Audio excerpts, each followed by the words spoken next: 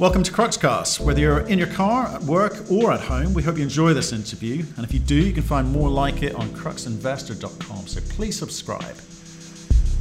We speak today to Alex Black, CEO of Rio2. We talk about track record, cash and financial structure, the geology of the asset that they've got, water, the acquisition of various infrastructure, and how they're going to fast track this project through. They're waiting for an EIA, which should be through soon. They've also got to get financing in place by the end of the year. Enjoy the podcast. Alex, how are you doing, sir? Hey, Matt. How you doing? Not bad. All good here. Not bad. Been busy. We haven't spoken in a while, so I wanted to catch up and see how you are. I see the taste in shirts is still there. Yeah, I got dressed up for you as Latin American correspondent for Crux Investor. I decided to put something almost Latino on, but yeah. So how are things up there in the UK? We're good. We're kind of holding up. I think everyone's a little bit bored, to be honest, but I think most people are doing the right things. But the shops, the pubs are open. Oh boy, they're rammed. They're absolutely rammed. People have been missing the pub, apparently. Yeah, I mean, look, that's the whole thing. Too many people missing too many luxuries, and what this virus needs is people to take a step back and just do without for a period of time and try and prevent this virus from spreading. Right now here in Latin America, it's devastating. I mean, all the way from Mexico through south, and obviously north of Mexico as well. It's pretty rampant as well, and it's just sad. And there's just simple things you can do to try and mitigate it. You can't stop it, but you can mitigate it. But a lot of people choose not to do so. Well, those are wise words indeed. And we've seen some of the numbers coming out of South America, and as you referenced there, the US of A as well. Things are not looking good. But what's the reality on the street? Or and again, I know we're going to talk about work, but just in terms of living there, are you seeing those impacts? Oh, well, I'm in a bubble. I live in San Isidro, which is an inner suburb of Lima, and we are all hunkered down here. I mean, we do leave and we do go out in the street, we do go shopping and all that sort of thing, but we do that with all the strictest protocols we can think of to do that. Now, the issue is that the rest of Lima, which is a 10 million population, can't do that, because informal employment here is 70% of the workforce. 40% of the people here in Peru don't own fridges.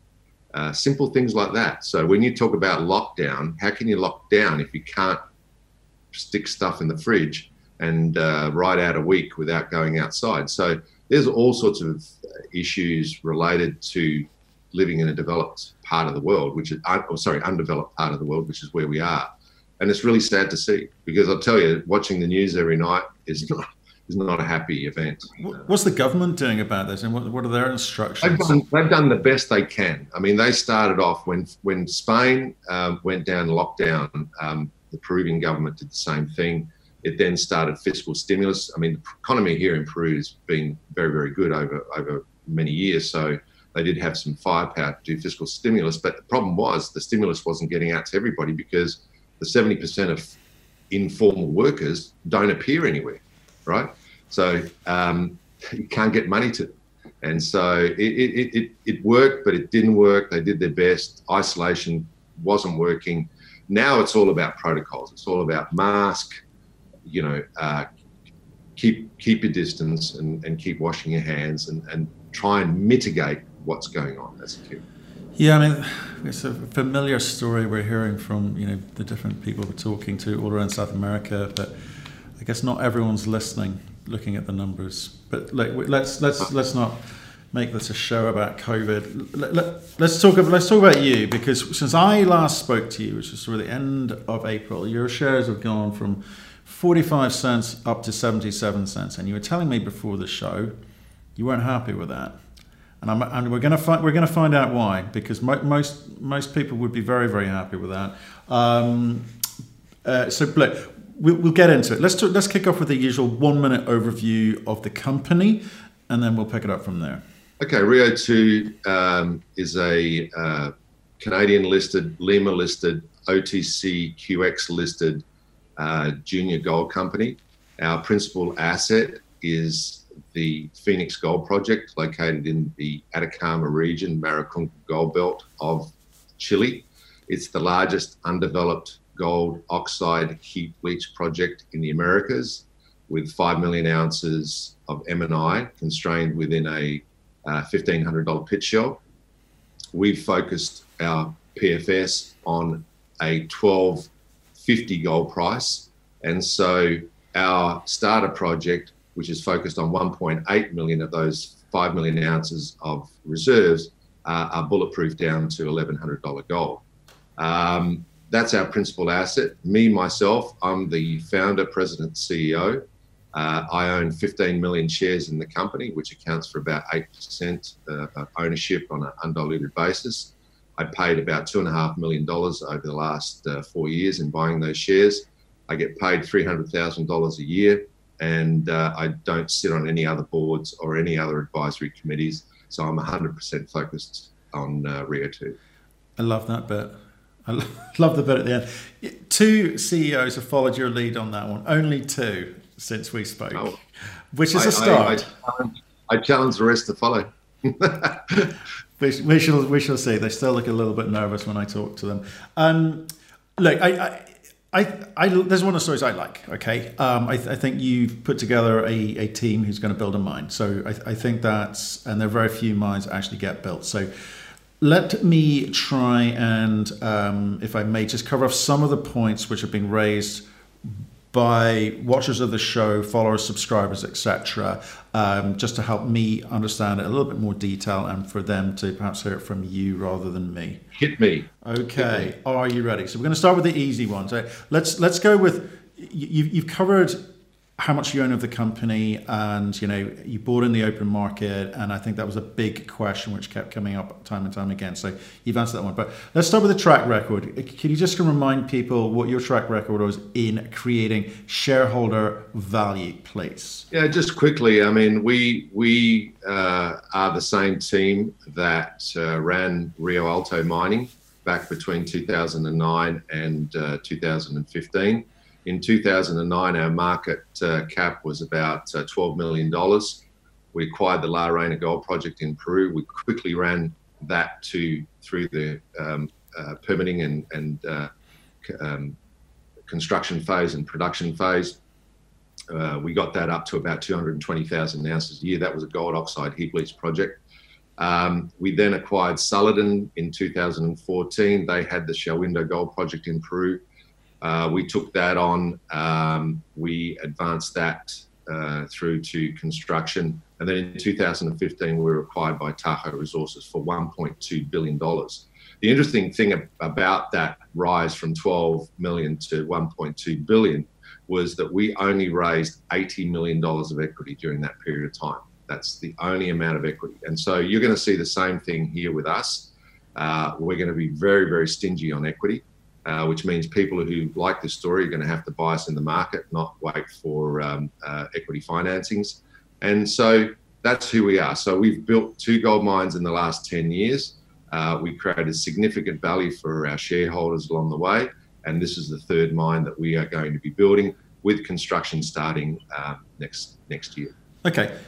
Those, great numbers, fantastic numbers, and you've got a track record of delivering. But I need you to show me why this is going to be a cookie cutter approach to delivering the same value, why you can repeat that again. So let's start off with the current structure, if you don't mind, of the company in terms of shares out, etc. Yeah, we've got about 180 million shares out right now. On a fully diluted basis, we've got about 240 million, and that's why I'm not going to be rushing to do any equity anytime soon. And we can talk more about financing the project going forward. We have about, as of the end of the last quarter, we're about $14 million Canadian in the bank. That's probably down to about 11, 12 right now. We have been seeing warrants being exercised. Unfortunately, the previous financings that we did, the last 2 previous financings, we had to do warrants because we were in a bad time. It was before this rise in the gold price. Now, today, you would never do a warrant exercise or issuance for a real company and real asset. So, unfortunately, we've got a bunch of warrants, but those warrants have been starting to trickle in, which is good. We're fully financed all the way through to the construction phase. So that's why we don't have to raise any more equity anytime soon. And the other thing is that at 70 odd cents that you were saying our share price is at, that gives us a valuation of about 140 million. That's where I think the talk is. Once we get our project into production, and given what's happening with the gold price and the gold environment right now, if we're not a plus $1 billion company at the time that we get to production, I'll be shocked. And so that's the opportunity we have here. I'm disappointed with the performance of our share price. I mean, that sits with me as CEO. I kick my ass every day because I don't think we deserve that valuation. We should be a multiple ahead of that, but it is what it is. And I think part of the reason is that there is this overhang of the thought that we are going to do an equity financing of some size to finance this project, and it's my job to try and mitigate that. Right. So you're saying you've no intention of, you can't rule it out, but you've no intention of doing an equity raising? I'm doing everything possible, and we're looking at all the traditional forms of financing this project, and we're looking at unconventional forms as well. Okay.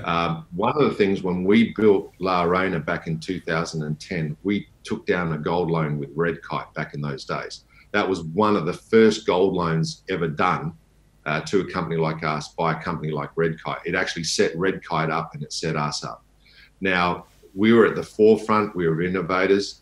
We are looking at, I can't say exactly the same recipe, but we are looking at innovative ways of using what investors are looking for in this market to deploy capital, and we are hoping that we can come up with something innovative to fund this project. I mean, we've seen some quite funky structures from companies, in South America, like Gran Colombia, where they issued bonds and paid it down with gold and cash.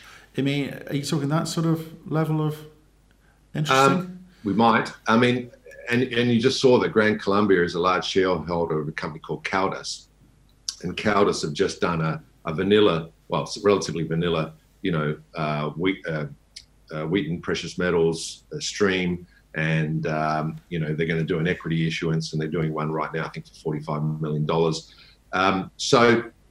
But that's vanilla, right?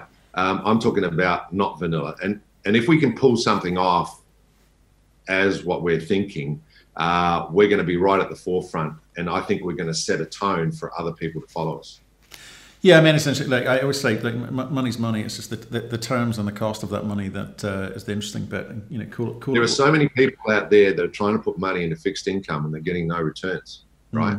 So that's the crowd to attract, is those people that can't get sufficient returns out there, and provide them with an incentive to get involved in a gold-backed return is what we're talking about. Yeah, I think that would be very, very interesting.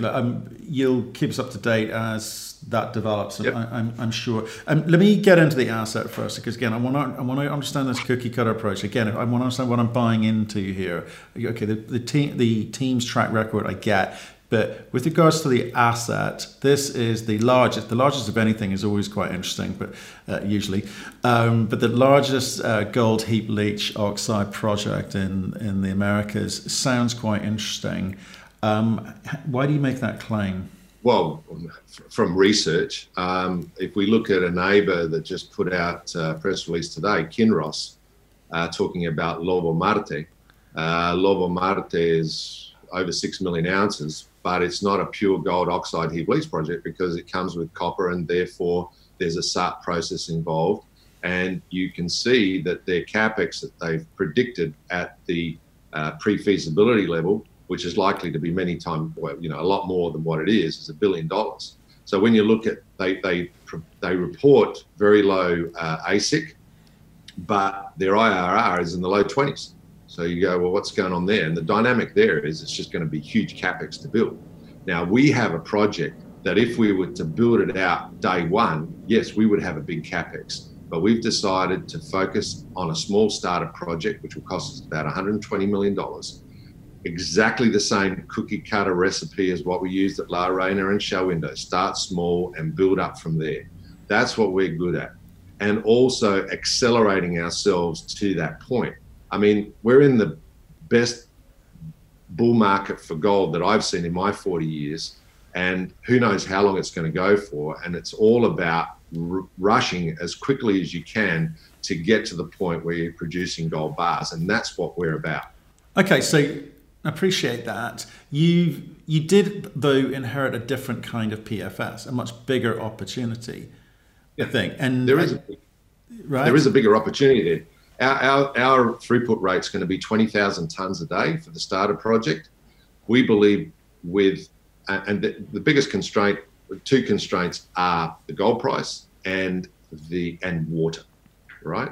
Now we're going to truck the water from Copiapó to the project for the starter project, but for the larger project, we're going to have to look at a larger source of water. And we're working on that right now.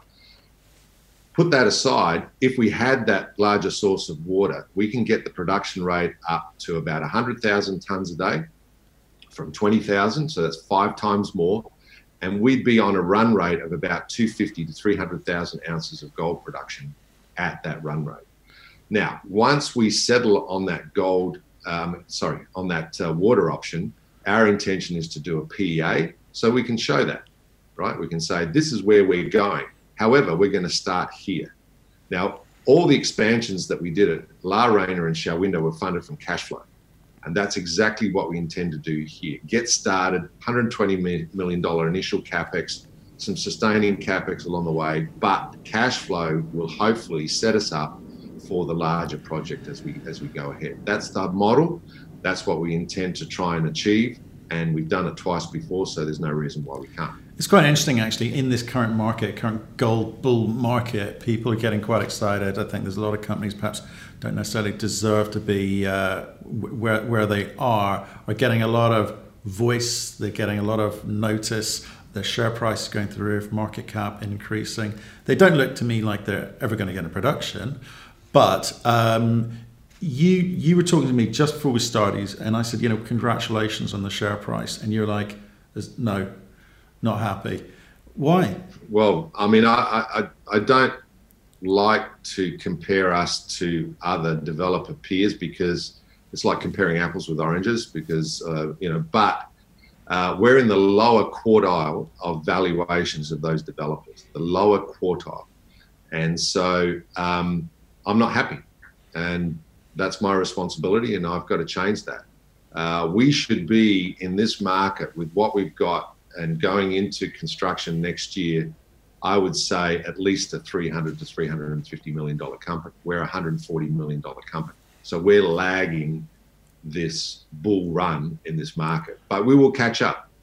Okay. We will catch up. Well, let me talk about a couple of things you just took off the table. I want to bring them back on the table, which is, and it's an ongoing commentary in the marketplace. I know you've answered them with us in the past, but I do want you to say it again, which is, one, why did you reduce the size of the PFS in a gold bull environment, or did you?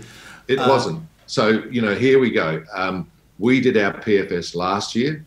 It was just when gold was starting to turn. We published the PFS back in August of last year.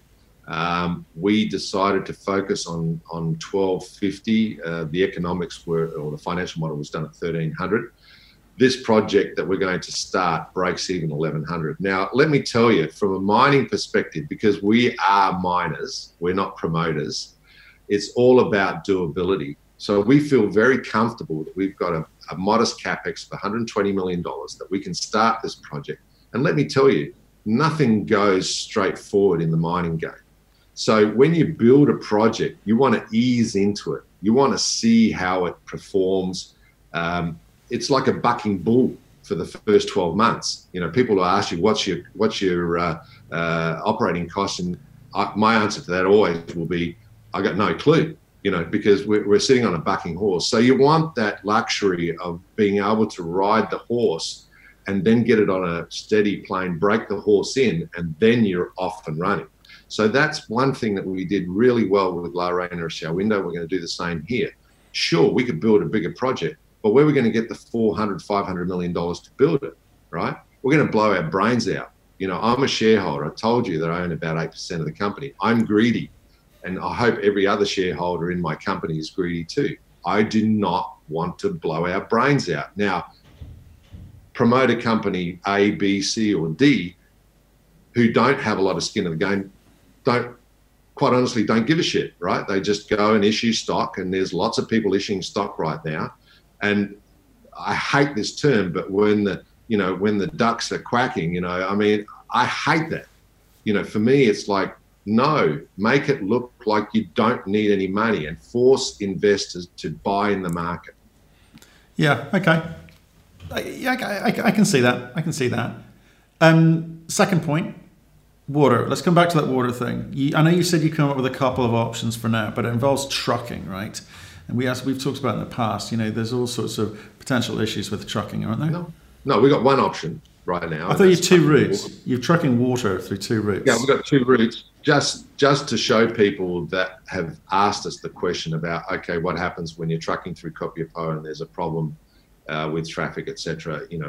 What's your options? And there is another route, and that route we could take 100% of the time if we really wanted to, and it'll only impact our operating cost by about $30 an ounce. So not a killer solution.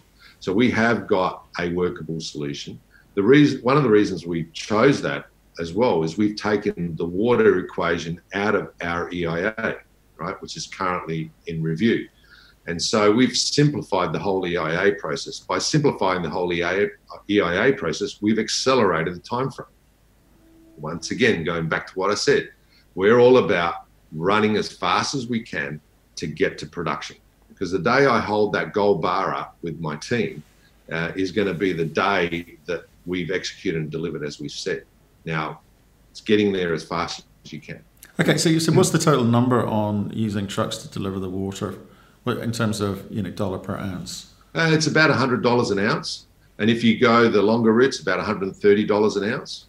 So it's not a deal breaker, and that $100 an ounce is built into our $1,000 AISC that we've shown in our PFS already. So it's not as though we've buried the cost somewhere, and it's very straightforward. There's a truck every 20 minutes leaving the water retreatment facility that we're going to buy the water from. We're going to have trucks carrying diesel. We're going to have trucks carrying other consumables. Kinross are going to have trucks going up there because they're starting up La Coipa, which should reach production when we reach production at Phoenix. So it's a tourist road, it's not hugely covered in traffic. And the other thing is there's nothing between Copiapó and the project so far as villages or settlements or people or houses or anything. It's it's inhospitable part of the world in the Atacama Desert at altitude as you get closer to our project. So you're saying other people are trucking water into their projects? That's just No, I'm just saying other people are trucking consumables to their projects. What's the difference about trucking water to a project? And people have asked me, so what happens if there's an event and you can't get water up there? We're going to have at least 2 weeks of water built up at the project. So that's going to be our reserve. Like every other consumable, we'll have 2 weeks of fuel, we'll have 2 weeks of cyanide, we'll have two weeks of everything, so we'll do all the right things to mitigate any potential issues that happen, natural disasters or whatever happens during the life of our operation. So what's the long-term solution for the water though? Long-term solution we're hopeful of is twofold. It's either to talk to somebody that's got water rights in the area that are not using them. That means pulling water out of the ground. That is doable. It's just a process to get permitted, but that will dovetail in well, because if we got water rights today and it took us 3 years or 4 years to get those permitted, well, that's fine, because that will be in year 2 of our starter project and we can dovetail that in. The other option is to pipe water from the water retreatment facility from Copiapó to our project. That was in the initial pre-feasibility study that was done by Atacama Pacific back in 2014. That is doable. That comes with about $140, $150 million of capex for pipe and pumps to get the water up there. You can do it. It can happen.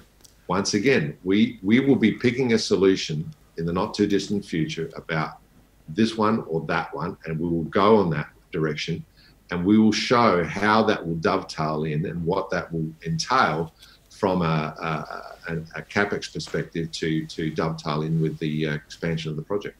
I mean, do you see anything that will cause you to not be able to hit your $1,000 AISC? What are the issues? No, we've been rather conservative with our pre-feasibility study. We think that is definitely achievable, and we hope with the infrastructure that we bought close to the project a few months ago, whereby we have a water bore that we're currently reviewing and checking to see what the capacity of that bore actually is, because we may be able to expand it. At the moment, it's 5 litres a second, which is 20% of the water that we need for our starter project. So all of a sudden, we've cut 20% off the costs of getting the water up the road. We've got a camp there that we'll be refurbing and using as our construction camp and our base for our operations. This infrastructure is at 3,200 metres above sea level, so it's a great altitude to be working at, as opposed to the mine, which is 20 kilometres away at 4,500 metres. And there is also a power line that goes right through the infrastructure that we've got access to, that in the future, because we're going to start our project with gensets, but in the future we can tie into the grid, and that'll reduce our OPEX even further. So, and also a sensible thing to do for the larger project. What we've been struggling with is to try and find comps for you, because there's nothing quite like you. I think the best comp for me, likewise, but it's not in the Americas. It's Patrick Downey's, Orezone. The Orezone guys? Yeah, in Orezone. Yeah. Okay. That's about 5 million ounces. It's very similar characteristics. And it's interesting, I mentioned on social media the other day, Patrick's company plus my company, total valuation is about $400 million, I think it is, if you put the two together. And I was comparing it to Rupert Resources, who are drilling holes in Finland, and they were raising money, and they had a nearly $600 million market value. And that's what you were saying earlier about the disparity between, sexy drilling versus somebody who's going to build a mine. But eventually we'll bypass that and go magnitudes ahead of that, both Patrick and ourselves. So I think that's probably the closest I can think of. But why do you say that? And that's just in terms of valuation compared to what you've got. But I'm trying to think about, are there companies in the Americas? So first of all, I buy that. I buy the Orezone comp from that perspective. But in terms of what else is happening in the Americas at the moment, the ability to create meaningful wealth and return for shareholders, are you seeing anything that you think, well, that's... No, there's a few development projects that are probably 4 to 5 years out. And will they capitalize on this cycle? I got no idea. That's too far for me. I remember 2 years ago, people were complaining we were 3 years out, but we've quickly caught that up. But no, there's some interesting stuff out there in the Americas, but nothing like this, and nothing that's just about ready to go. I mean, if you look at Pure Gold, they're building now. They're about to come into production, but that's an underground show. There's a handful of guys that are going to be constructing next year. I mean, less than a handful probably. I'm talking about less than 5. And Patrick and myself and my team are 2 of them. No, it's exciting times. You've got a bit to do. Well, a bit less since we last spoke to do, but to do that, cash is good.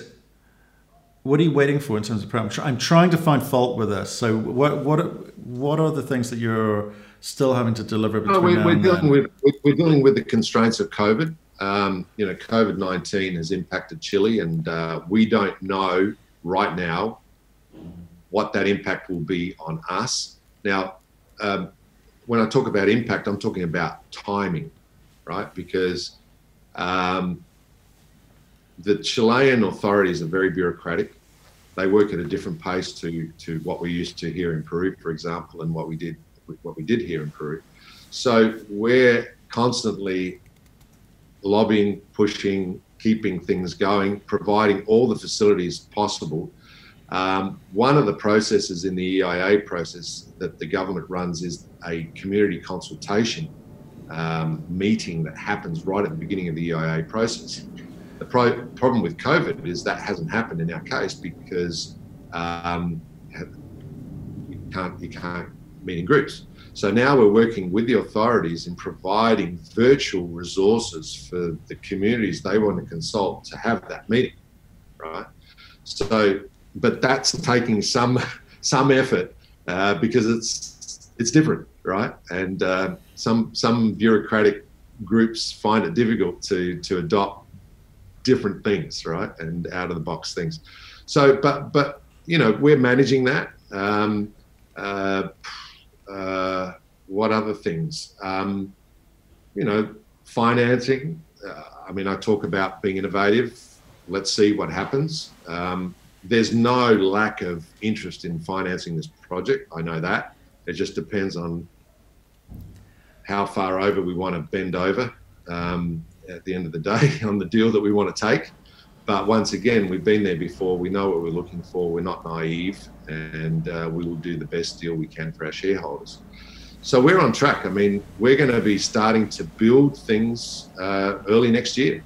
There'll be lead order items, and that's going to be part of the financing trick, is going to be getting money to enable us to start spending early next year, start building things out, and getting towards the end of the year where we go into it, you know, really hard.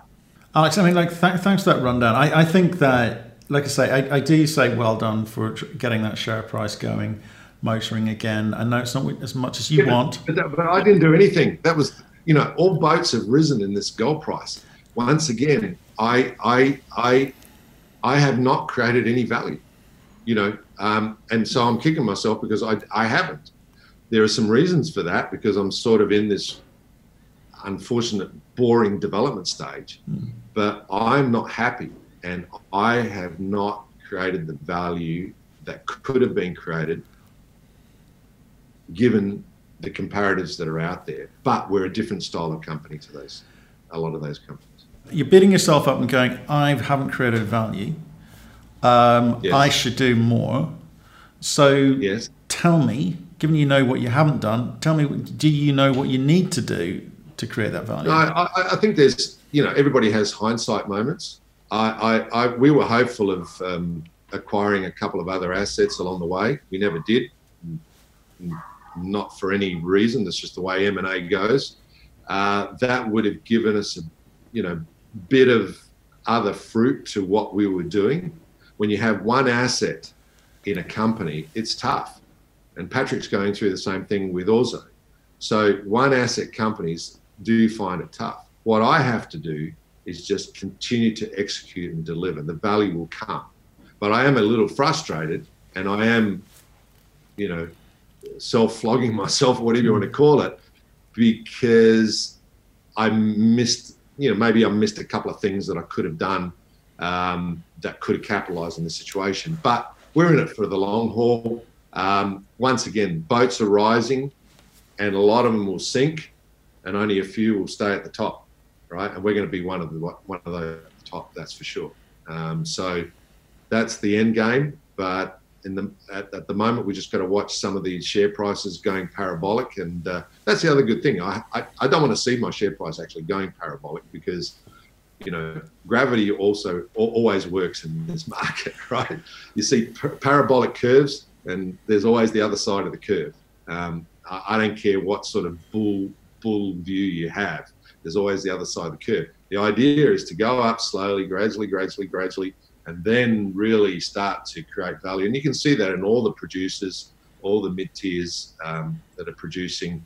It's steady as she goes, and value will come. Thank you very much. Stay in touch. Thanks, pick up the phone and let us know how you're getting on. And just to remind everybody, I'm always accessible.